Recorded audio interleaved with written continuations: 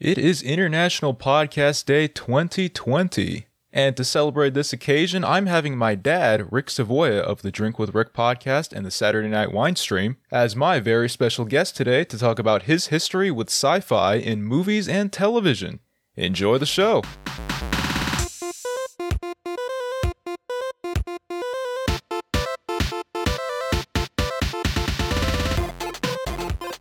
Welcome to the Cube Command podcast. My name is Thomas Savoy, and this is the show where you can chill with us as we talk about the news, reviews, and other things in the gaming, pop culture, and movie industry. The Cube Command podcast is produced by Savoya Studios and is part of the Savoya Media Network. To find all of our shows produced by Savoya Studios, just go to savoyamedia.com. Alright, International Podcast Day is upon us for 2020. And we figured, why not do a special episode, a special crossover episode with the world-famous Twitch streamer, Drink with Rick, of the Drink with Rick podcast, also known as my dad. Hi, Dad. How you doing, Dad? Just fine, Tommy. World-famous, huh? Yeah, I mean, he's been picking up steam. No one told me yet. Well, you know, it's always a good thing when you discover you're world famous. Yeah, always the last to know. Well, you heard it here first on the Cube Command podcast because Dad's been streaming on Facebook, Twitch, and YouTube for what is it, like almost 2 years now? Almost 2 years, yeah. Almost 2 years. And he goes on, he reviews a bottle of wine and talks about the day's events or anything interesting that happens that's happening in his life at that point in time.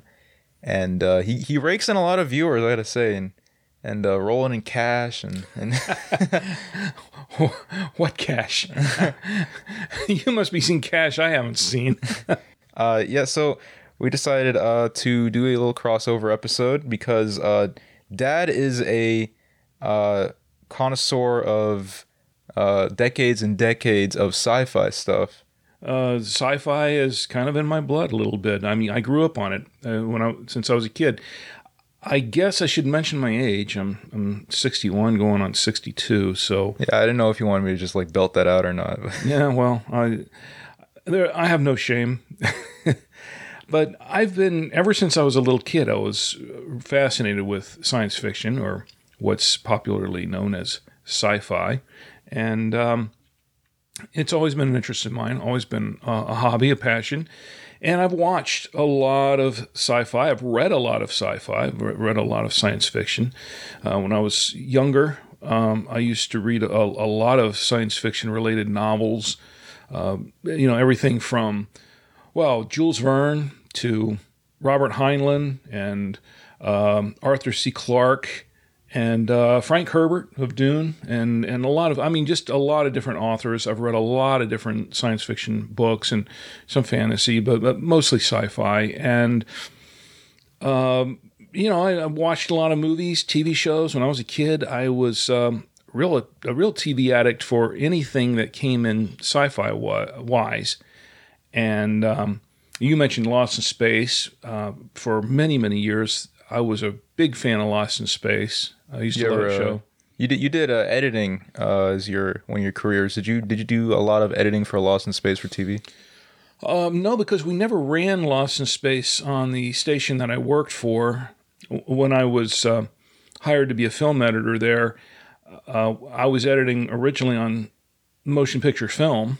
That's how it was. That's how it was shown. We had film chains in the TV station, and we'd run everything off motion picture film, off 60mm film, and then it went to television, went broadcast from there, and I edited a lot of stuff on film, and then later on video, and when everything moved to video. But I had edited a lot of sci-fi. But Lost in Space was not one of those shows, regrettably. I always wanted to see them pick it up on our station so I could actually edit it. But they never did. That was one show they never did pick up. But a lot of other shows. I mean, there were a lot of... When I was a kid, when I was really small, when I was 6, 7, 8 years old, they were running... And during the first run of Lost in Space... I would watch that on TV, and we had a black and white TV at the time, which is okay because the first I want to say the first season was all black and white, or maybe the first two. I think it was the first season, I think. And I would watch shows like all the Irwin Allen shows that were out at the time. Irwin Allen was a big producer of science fiction for television. He produced Lost in Space, Land of the Giants. There was Voyage to the Bottom of the Sea, which was another favorite of mine. I used to really love watching Voyage to the Bottom of the Sea. That one was a big production one, right? That had a whole... You visited the set, right? No. That was a different show. Oh, that was a different Voyage to the Bottom of the Sea was an Irwin Allen show that ran in the 60s.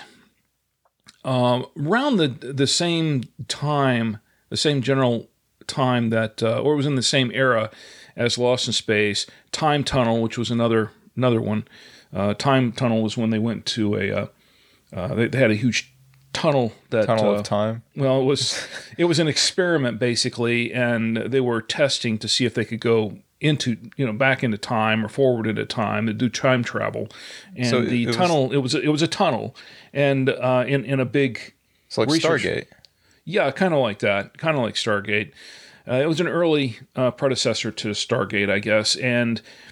What was cool about the tunnels, they'd run into the tunnel and they would program into the computers a certain date, and they run into the time tunnel to go back into that time period or forward into that time period. But what happened was the whole premise, they didn't really get a chance to just go back and forth and do stuff around time because the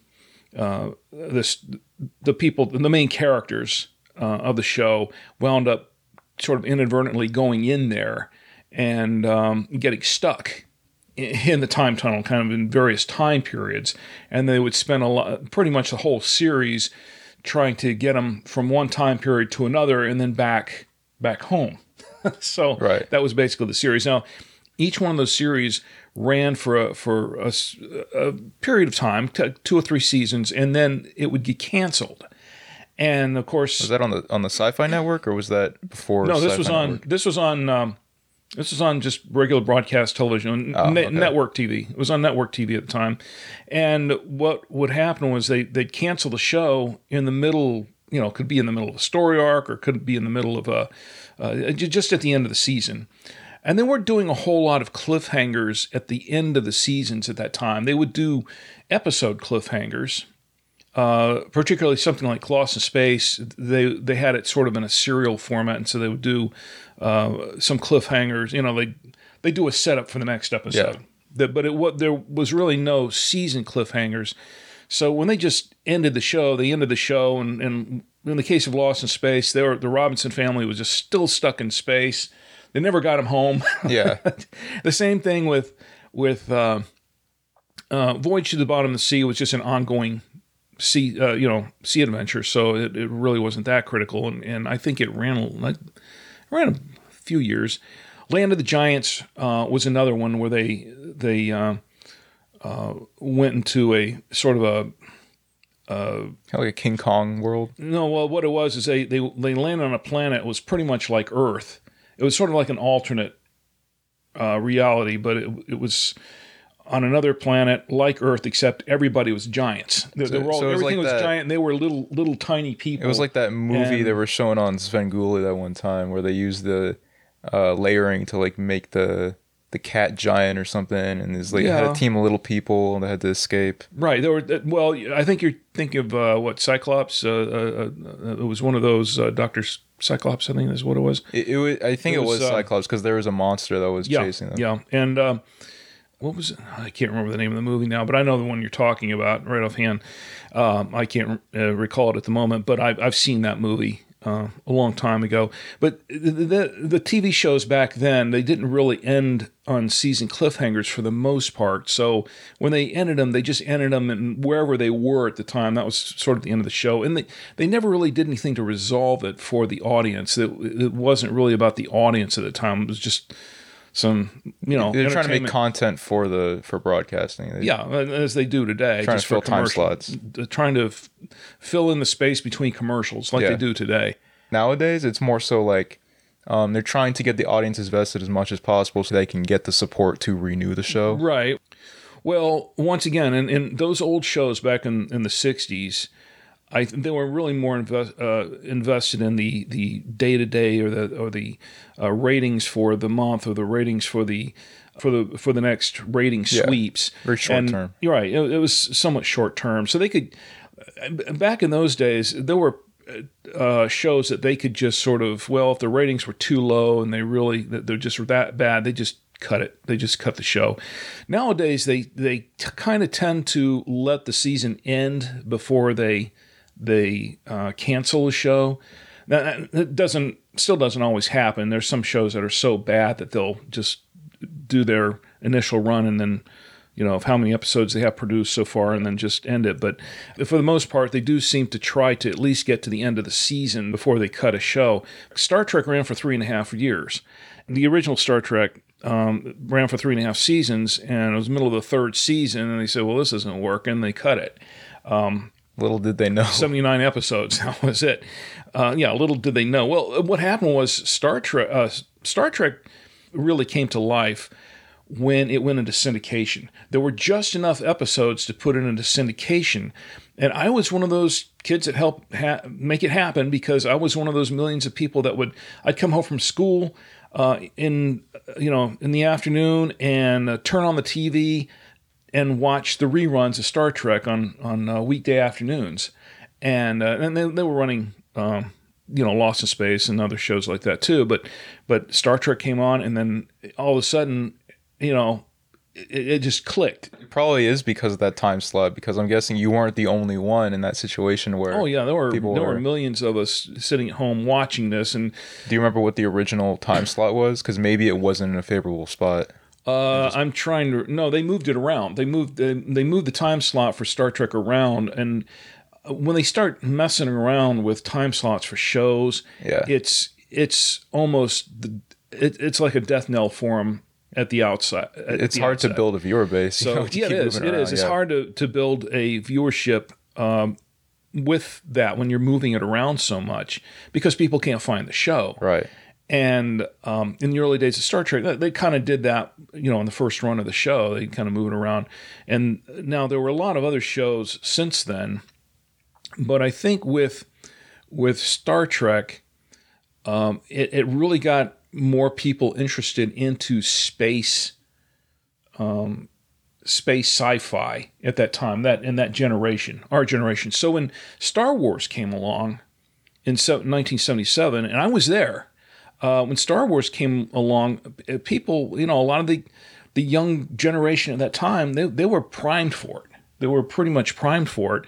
Here comes Star Wars, which was so innovative in all of its effects, and it was a game changer. It was a game changer for film in general, and it got a lot of people interested in filmmaking. A lot of kids like me, and that's what I did. I got into filmmaking. Well, I got into filmmaking long before that. I was making films when I was a kid because I liked the sci-fi genre and I liked other things related to film. But when Star Wars came along, it really jump-started a lot of people's interest in filmmaking in general. Because they saw the innovative effects and also the story of how George Lucas got the franchise on its feet. Yeah. Now being a gamble and all, right? It kind of showed people that hey, maybe it's not impossible, to break into it. To break into it. But it was people like Lucas and Spielberg, people like that really got. It really inspired a lot of people to get into filmmaking. But when Star Wars came out, I was one of those people that was standing in those super long lines, when it first came out. And I would stand in the long lines, and there were people that just camp out there for hours and hours and a day or two, waiting to get in line to see the movie. And I saw the film, and then I came back and I bought the book, the novel version of it, and read that. And then I gave it to my parents. I gave it to my dad to read, and I said, "You got to go see this movie. It's pretty awesome."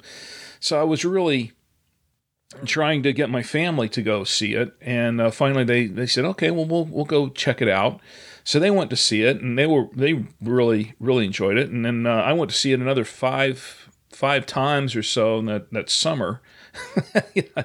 5 or 6 times. I kind of lost count. I think I snuck in a couple of times. Back when it was affordable to go to the theater like 5 times during the summer. Yeah. Well, I think, like I said, I think I snuck in once or twice too into a theater to watch it with my friends. But it wasn't the first one. I mean, the first one you snuck into? No. Well, no, it was the first one I snuck into either. But when going back a little bit from Star Wars, there were other films that were really innovative effects-wise that really impressed me. And one of them was 2001, A Space Odyssey. It was Stanley Kubrick. And Kubrick was a real visionary in his own right. But Kubrick made this film, and I remember the first time I'd ever heard about it was we were on vacation, and we stopped at a Howard Johnson's. That was back when Howard Johnson's restaurants. See, this is really dating me. Back when the Howard Johnson's franchise was around, and we'd stopped to stay at a Howard Johnson's, and we were eating at the restaurant. And at the time, they would give out these like books and comic books and little pamphlets and stuff like that to entertain the kids with. Yeah. While they were waiting for their dinner. And I got one of these. It was full color, and I opened it up, and they're talking about the coming release of 2001, A Space Odyssey, complete with widescreen, framed pictures, and it just kind of blew me away. I'm looking at some of these photos, and I'm thinking, oh man, that's the kind of movie I'd like to make, and it was, I think it was some years later before I actually got to see it, but I did, as soon as I heard about this movie and I saw it, and I went to my library at school and checked out the book, the novel, 2001: Space Odyssey by, and I read the novel and I thought, wow, this is fascinating. I'd love to see this as a movie. And then years later, I got to see it for the first time because my parents wouldn't take me to go see it. But so was that like later. Did the novel come out close to the movie's release? Close. It was close to it. It was. Because I know there's like a huge number of novels based on sequels. If I remember correctly, I think the one that I was reading had photos from the movie in it. I think it did. I mean, nowadays it's kind of hard not to find one that doesn't have pictures of the movie on it for marketing purposes. I don't really remember exactly, but I think that's what the case was. But when I went to see the movie years later, and I was still blown away by it, I thought, wow, this is awesome. It was worth the wait to go see this. And some people would find it kind of a sleeper film because it kind of moves slow and it's kind of difficult to follow some of what's going on. And it is only if you haven't read the book. If you're not really familiar already with the premise of the book and what is supposed to be happening and what all the symbolism is, what everything represents, you'll go in. If you just kind of watch the movie, you might not get a lot of what's going on. Yeah, I think these days you can. I think these days, because so much sci-fi since then has been inspired by movies like 2001 and there's so many really wild, far-out premises and storylines that go along with a lot of the genre today. I think most people could sit down and kind of understand it at this point. But back in then, it was a very different kind of film. And Stanley Kubrick was a very different kind of director anyway. Well, I'm sure even if you did read the book, I'm sure that the visuals alone kind of sold it as a whole unique experience, right? Oh yeah, absolutely. Visually, it was just stunning, and the effects for that time, and it's held up very well over these. Here's the interesting thing: some of the effects are not as intricate as some people thought they were. That it's groundbreaking because he used some of those techniques in different ways, and so I wouldn't necessarily call it that he invented new effects, although he did, make that huge, some huge sets and everything to go along with it. That was some of that was pretty cool. But for the most part, a lot of the visual effects by themselves, if you know how the effects were done, he was basically pulling out all the stops out of everything that he knew about visual effects, and his visual effects team did too. But they really utilized what they had available to them at the time and really made it work. And the way they blended it all in, it's held up very, very well for over the decades, as opposed to Star Wars, which, a lot of people complain about how Lucas has changed a lot of things in the original Star Wars, which is now known as Episode 4.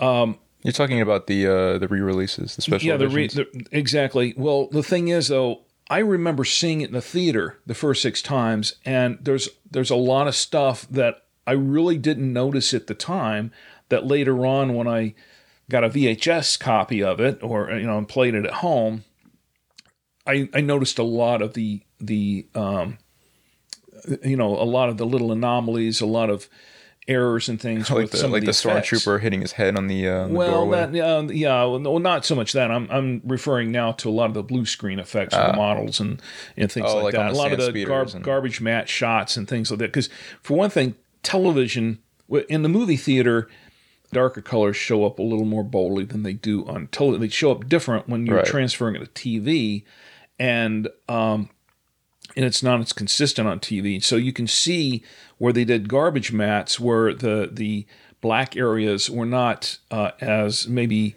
they're darker than some other black areas on the screen. Things like that. That makes sense. And it shows up. It shows up as glaring effects. Now, that bothered Lucas, which is one reason why he went in, because he realized at that point that people are going to be watching this on video. I've got to clean this up for video, and that was why he did the first pass on cleaning up a lot of these effects. You're looking at the high definition versions of the movie. You can if you look at the older versions, Darth Vader's helmet is so smudged up in almost every shot he's in, and it's really distracting. You don't really see that as much on the big screen in the theater because it's a different environment and different. I don't want to say projection because you're projecting it out there, but there are different lighting elements, I guess I would say, involved in projecting it on a big screen in a darkened movie theater, and you don't have that sort of thing when you're looking at it on a video screen or a TV screen, or on a computer screen. You don't really have that. So those little glaring errors show up a lot more than they did ever on the movie screen. Right. So anyway, though, even so, the original version of Star Wars would still hold up. But if people watch the original prints today, just verbatim, just flat out transferred with no other changes, they would see a lot of these things, and the effects wouldn't hold up nearly as well. You didn't get that in 2001. They used some different technique, a few different techniques for doing some of those things. I'm not going to go into all that, but they were very, very careful and meticulous about it, and they really, I think the film holds up very, very well, even today. There are a lot of other sci-fi films that hold up very, very well, considering the time that they were made. Like, go back to the 50s, and that's one of my favorite things. I like to watch a lot of old sci-fi from the 50s.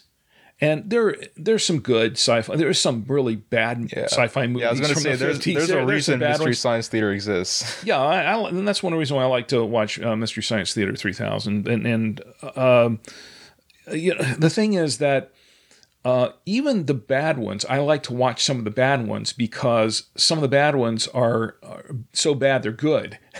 They're hilarious. They're fun to watch. But even the ones that are sort of mediocre, I like the genre. I like that look from back in those days. And you go back all the way to the old movie serials, and I actually have a reel of a movie serial downstairs. I think it's I think I've got a Flash Gordon, a couple of Flash Gordons on 16 The original movie? One of the original prints from the original serial.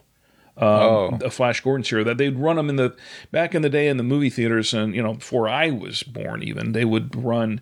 Going to the movies back then was like a day-long afternoon experience. They'd show a newsreel, they'd show cartoon shorts. That's how a lot of the cartoons were born. Warner Brothers, Disney, Woody Woodpeckers, all those, Tom and Jerry's, that sort of thing. That's how they came to be. It was because they were filler. It was filler material before the main feature, and then you would have a serial. That was before they clogged it up with previews and trailers. Yeah, and they would have a weekly serial. So each week, when they change out the main attraction, the main feature film, they'd get a new episode of whatever the latest serial was, and it could be two of the ones that were most memorable. There were a number of them that ran back in the day. Not all of them sci-fi. There were a lot of different, some crime ones and mystery ones and things like that. But and some comedy ones. The Three Stooges. That was that was a filler that would go in, the Three Stooges shorts. That's how the Three Stooges came to be. And the two of them though that particularly that I remember were Flash Gordon and Buck Rogers. Buck Rogers in the 25th century. And those two serials were an ongoing thing. So each week, it lasted like 20, 30 minutes, and they would get themselves into some sort of predicament or whatever, or have some kind of adventure, and then it'd end on a cliffhanger. It would end on a cliffhanger, and then you would have to come back the next week to see the next installment. So it was basically like watching a regular TV show, a series on TV, except they really didn't have a lot of TVs around at the time. This was back in the 30s and 40s, and instead of watching TV every week to see what was going to happen next on your favorite show, you'd go to the theater. So those theater seats, they got a lot of use, like daily, by the same people. It was a way to draw more people in the theater. Wow. Especially if you had a feature film that was probably not going to do that great. At least if you had you had the cartoons and you had the weekly serials and things like that to bring people into the theaters, that would still get them in. So would you have, if they had the seats that they have in the theaters now, would you even leave the theater? Like, it sounds like, that's like a nonstop. The only reason they have those theaters, you're talking about stadium seating and all those. No, I'm talking about recliners. I'm talking about the ones we have in the one next to our house. The only reason they have those now is because they're trying. It's one more gimmick to get people back in the theater. Yeah, and charge them $10 for popcorn. Right, and it's another gimmick to get them back in. They didn't need that back then. They didn't need to do anything. Yeah, I'm saying, but if they had them, people would leave the theaters. Yeah, but back then that was the way that you got your entertainment. You went to the movies or you listened to the radio. And they did a lot of that serialization on the radio too. They have the serials, the old radio serials. But getting back to some of those old shows, people talk about steampunk, the steampunk look. Yeah, and a lot of that was into a lot of that's related to sci-fi because a lot of the steampunk gadgets and things were incorporated in sci-fi shows. I remember watching Warehouse 13. That was really that was the whole steampunk look was throughout Warehouse 13. Another classic sci-fi show on the Sci-Fi Channel, which used to be called Sci-Fi. Now it's SYFY, Sci-Fi. What was it? How they spelled before? Just SCIFI. So why'd they rename it? They got away from sci-fi, pretty much. They rebranded themselves a little bit, I don't even want to go into that right now, but that's another discussion. We can do another episode here. We can just talk about the Sci-Fi Channel for a while. Because I'm curious to know why they didn't just rename it instead of respell it. I have my beefs with the Sci-Fi Channel. Trust me. So many of the classic sci-fi, what are now considered classic sci-fi, but so many great science fiction shows that were introduced by the Sci-Fi Network and then abruptly canceled. That's another example of how they just abruptly cut off shows in the middle. I think the latest one was Dark Matter. Your mom and I were watching Dark Matter. They got to the end of season 3 on a huge cliffhanger and then just ended the show. That's another discussion altogether now, but I quit watching anything related to sci-fi just because so many times they would just, they would introduce these shows and you get hooked on them, and then they would just abruptly dump them, and it just showed how little respect they had for their own viewers, or how much disregard they had for their own viewers. So anyway, the Warehouse 13 was big on the steampunk look, and a lot of those old early serials were like that. And I kind of like that steampunk kind of look to it, and that kind of carried over a little bit into some of the sci-fi movies that were, the 50s. Schlocky films, they'll call them sometimes. I don't consider it all schlock. I thought some of them were actually pretty good. It's just that those things were done on really tight budgets. At the time, sci-fi was not a really big draw. The sci-fi genre didn't really become a huge money-making thing for filmmakers until, and it was always a genre that existed, yeah. But it even way back to to the silent days, there were sci-fi films, and Metropolis being one, and there were others, but it didn't become mainstream. But it was not. Well, it was not a big mainstream money maker until you had films like Star Wars that came out. Yeah, that's when every sci-fi just really burst on the mainstream big time. But there were other sci-fi films back then, a lot of others and some of them did really well. Some of the ones in the 50s are just fun to watch, and some of them are black and white, some are in color. George Powell, who was known for a lot of his stop motion animation animator. He made a few sci-fi films, feature films. One of the most famous, I guess, in that regard would be War of the Worlds, when he did the War of the Worlds movie. And I love that film. Now, that is one I had edited for television. And every time we'd run it, I made a point of being the one to edit it, because I wanted to do it right. I didn't want to just jump to commercials or cut here, cut there, take out a few minutes here or there for time. I wanted to do it right because I love that film. And you wanted to avoid causing mass hysteria. Yeah, well, I want it to be enjoyed as much as it could be on television, as the director intended. And George Powell did this, and it was it's a great film. And the effects hold up pretty well for I mean, yeah, you can see sometimes you're looking closely, you can see the strings on the Martian ships and stuff, but for the most part it holds up really well. The creature effects are pretty good, and but the story is solid, and of course it's based on H.G. Wells' book War of the Worlds. And another one he did was Destination Moon, and the effects in that were just awesome. It's a good film. It's a solid film, but the effects are just awesome. Did you cut that one for TV as well? No, that one I didn't, but I made a point to pick it up and watch it on, I think when it was, I tried to collect a few of these, and that was one I couldn't find on VHS, but later on when Netflix, or was it Netflix or what is it, Amazon came along, one of the two, I was able to pick it up and watch it then.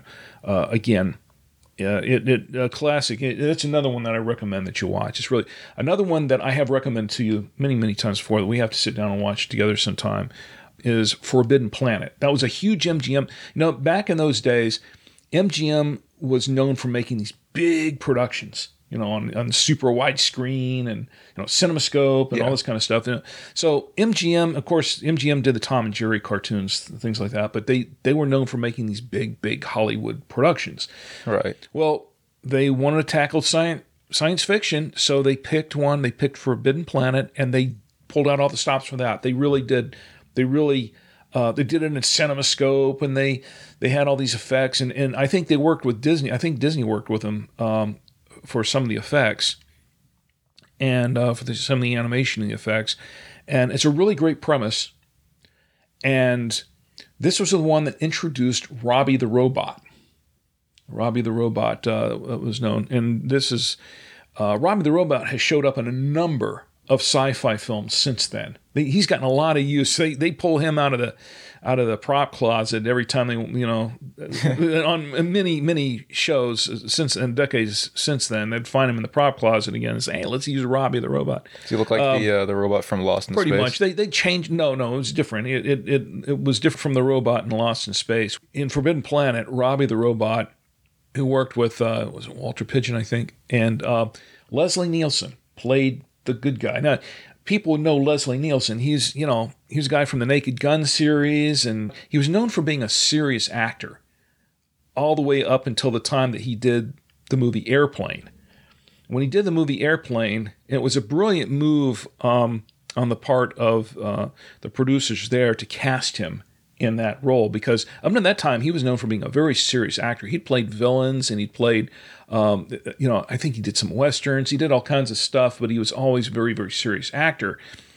And then when he was cast in Airplane, it completely turned his it turned his reputation as being a serious actor completely upside down. Yeah, because he did such a great job in it. And it really, I think it actually breathed new life into his career. And he went up, and he wanted to do comedy. So after he was just that, being typecast. He'd been kind of typecast in it. But when he got the opportunity to do Airplane, it became such a big hit, and then he became sort of a household name there. He took off with it. He said, "Yeah, I'm going to do more comedy." So he started doing the Police Squad show, and which was short lived, and then the Naked Gun movies based on Police Squad, and that sort of thing. And by the time he had passed away, people knew him.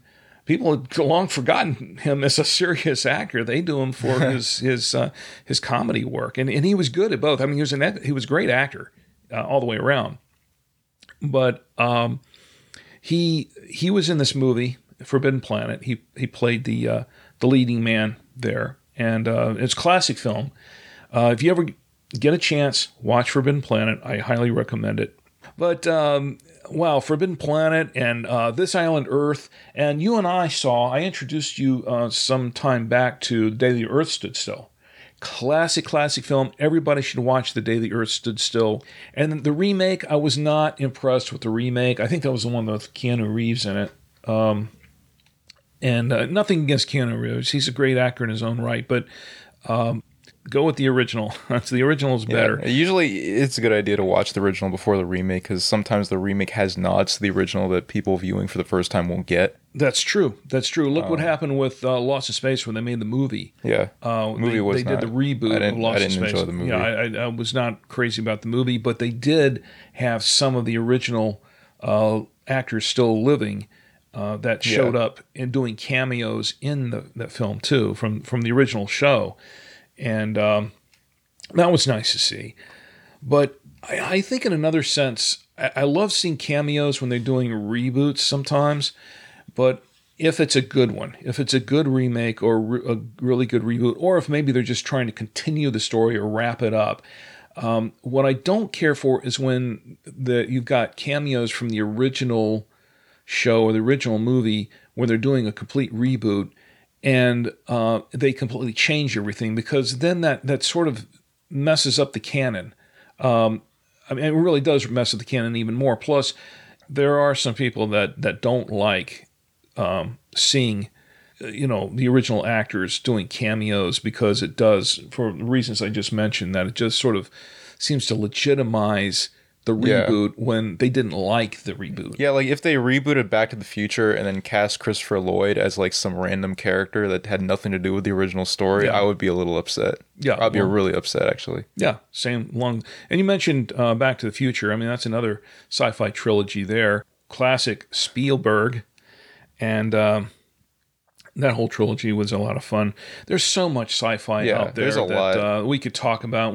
I guess we'll have to continue. Yeah, unfortunately, we can't fit it in this episode.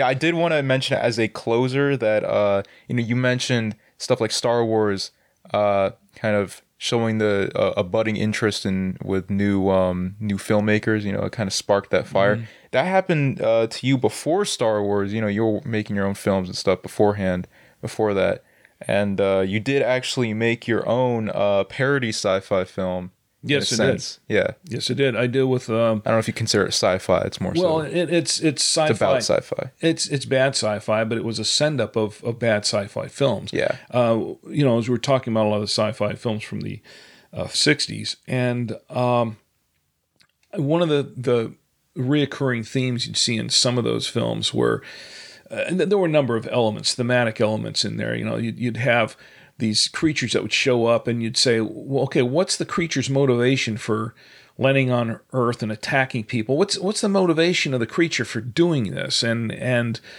how are these people reacting, and why are they just automatically react that it's an invader, and which maybe if they just ignored it, it wouldn't be that big of a deal. And some of the other cliches, a lot of different cliches where they're attacking people, and there's some obvious stuff. I made this film called Attack of the Bubble Creatures, and it was kind of a send-up of silent films. I wanted to do it silent. We had sound film, but I wanted to do it on regular 8mm silent film. I would have done it black and white if I had black and white film, but we had color. So I did that, and it was about it's about these bubble creatures that come down and attack Earth for their soap. and it's intended to be funny. And I did it with subtitles because I was trying to keep it sort of like the old serials that I mentioned before.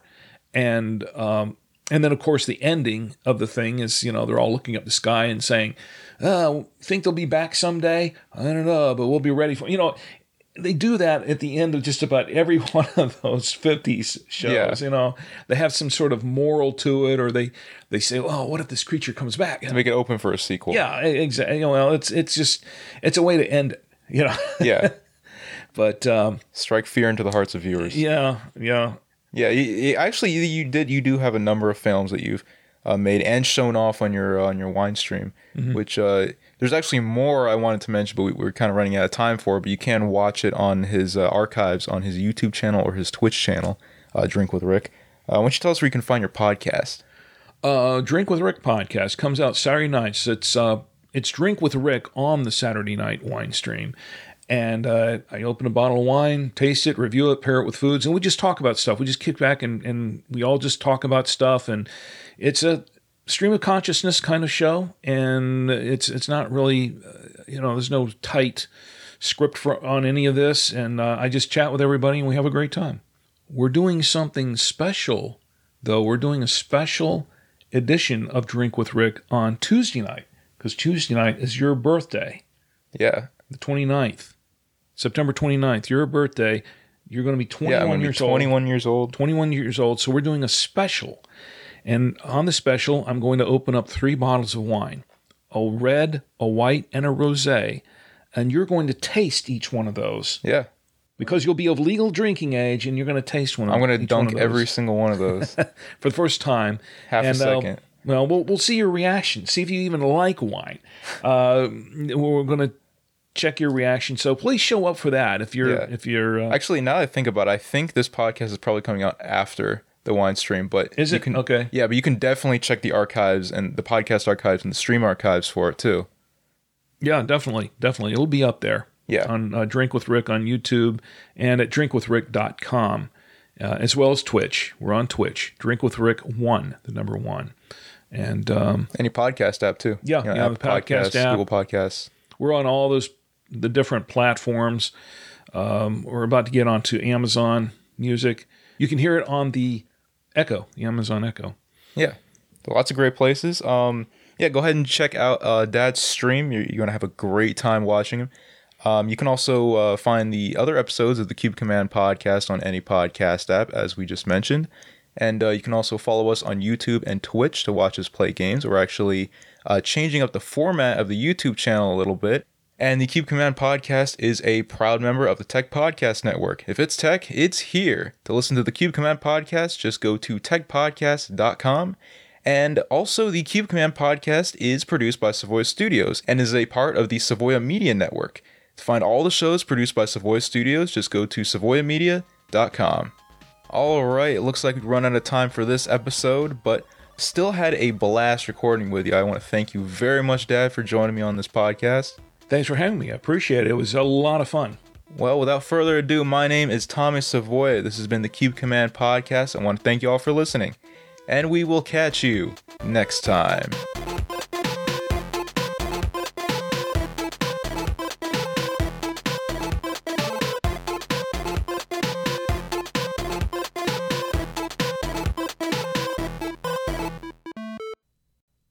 Nick, have you ever heard of Blueberry? Blueberry, what's that? Well, it's only one of the most respected media hosting sites out there with a customizable audio player, media validation, and unlimited downloads. Wow, does it have free technical support? Yes. Is it optimized to work with WordPress for easy blog posts? Yes. Does it require third-party sites to access? No. Is it spelled with a B and an L and a U and a BRRY? Yes. With affordable hosting packages and detailed statistics, Blueberry must be the best podcast hosting service for me. Yeah, well, wait a second. How'd you know that? I didn't say that. I don't know. What are you talking about? Use our promo code CubeCommand to get your first month of hosting free.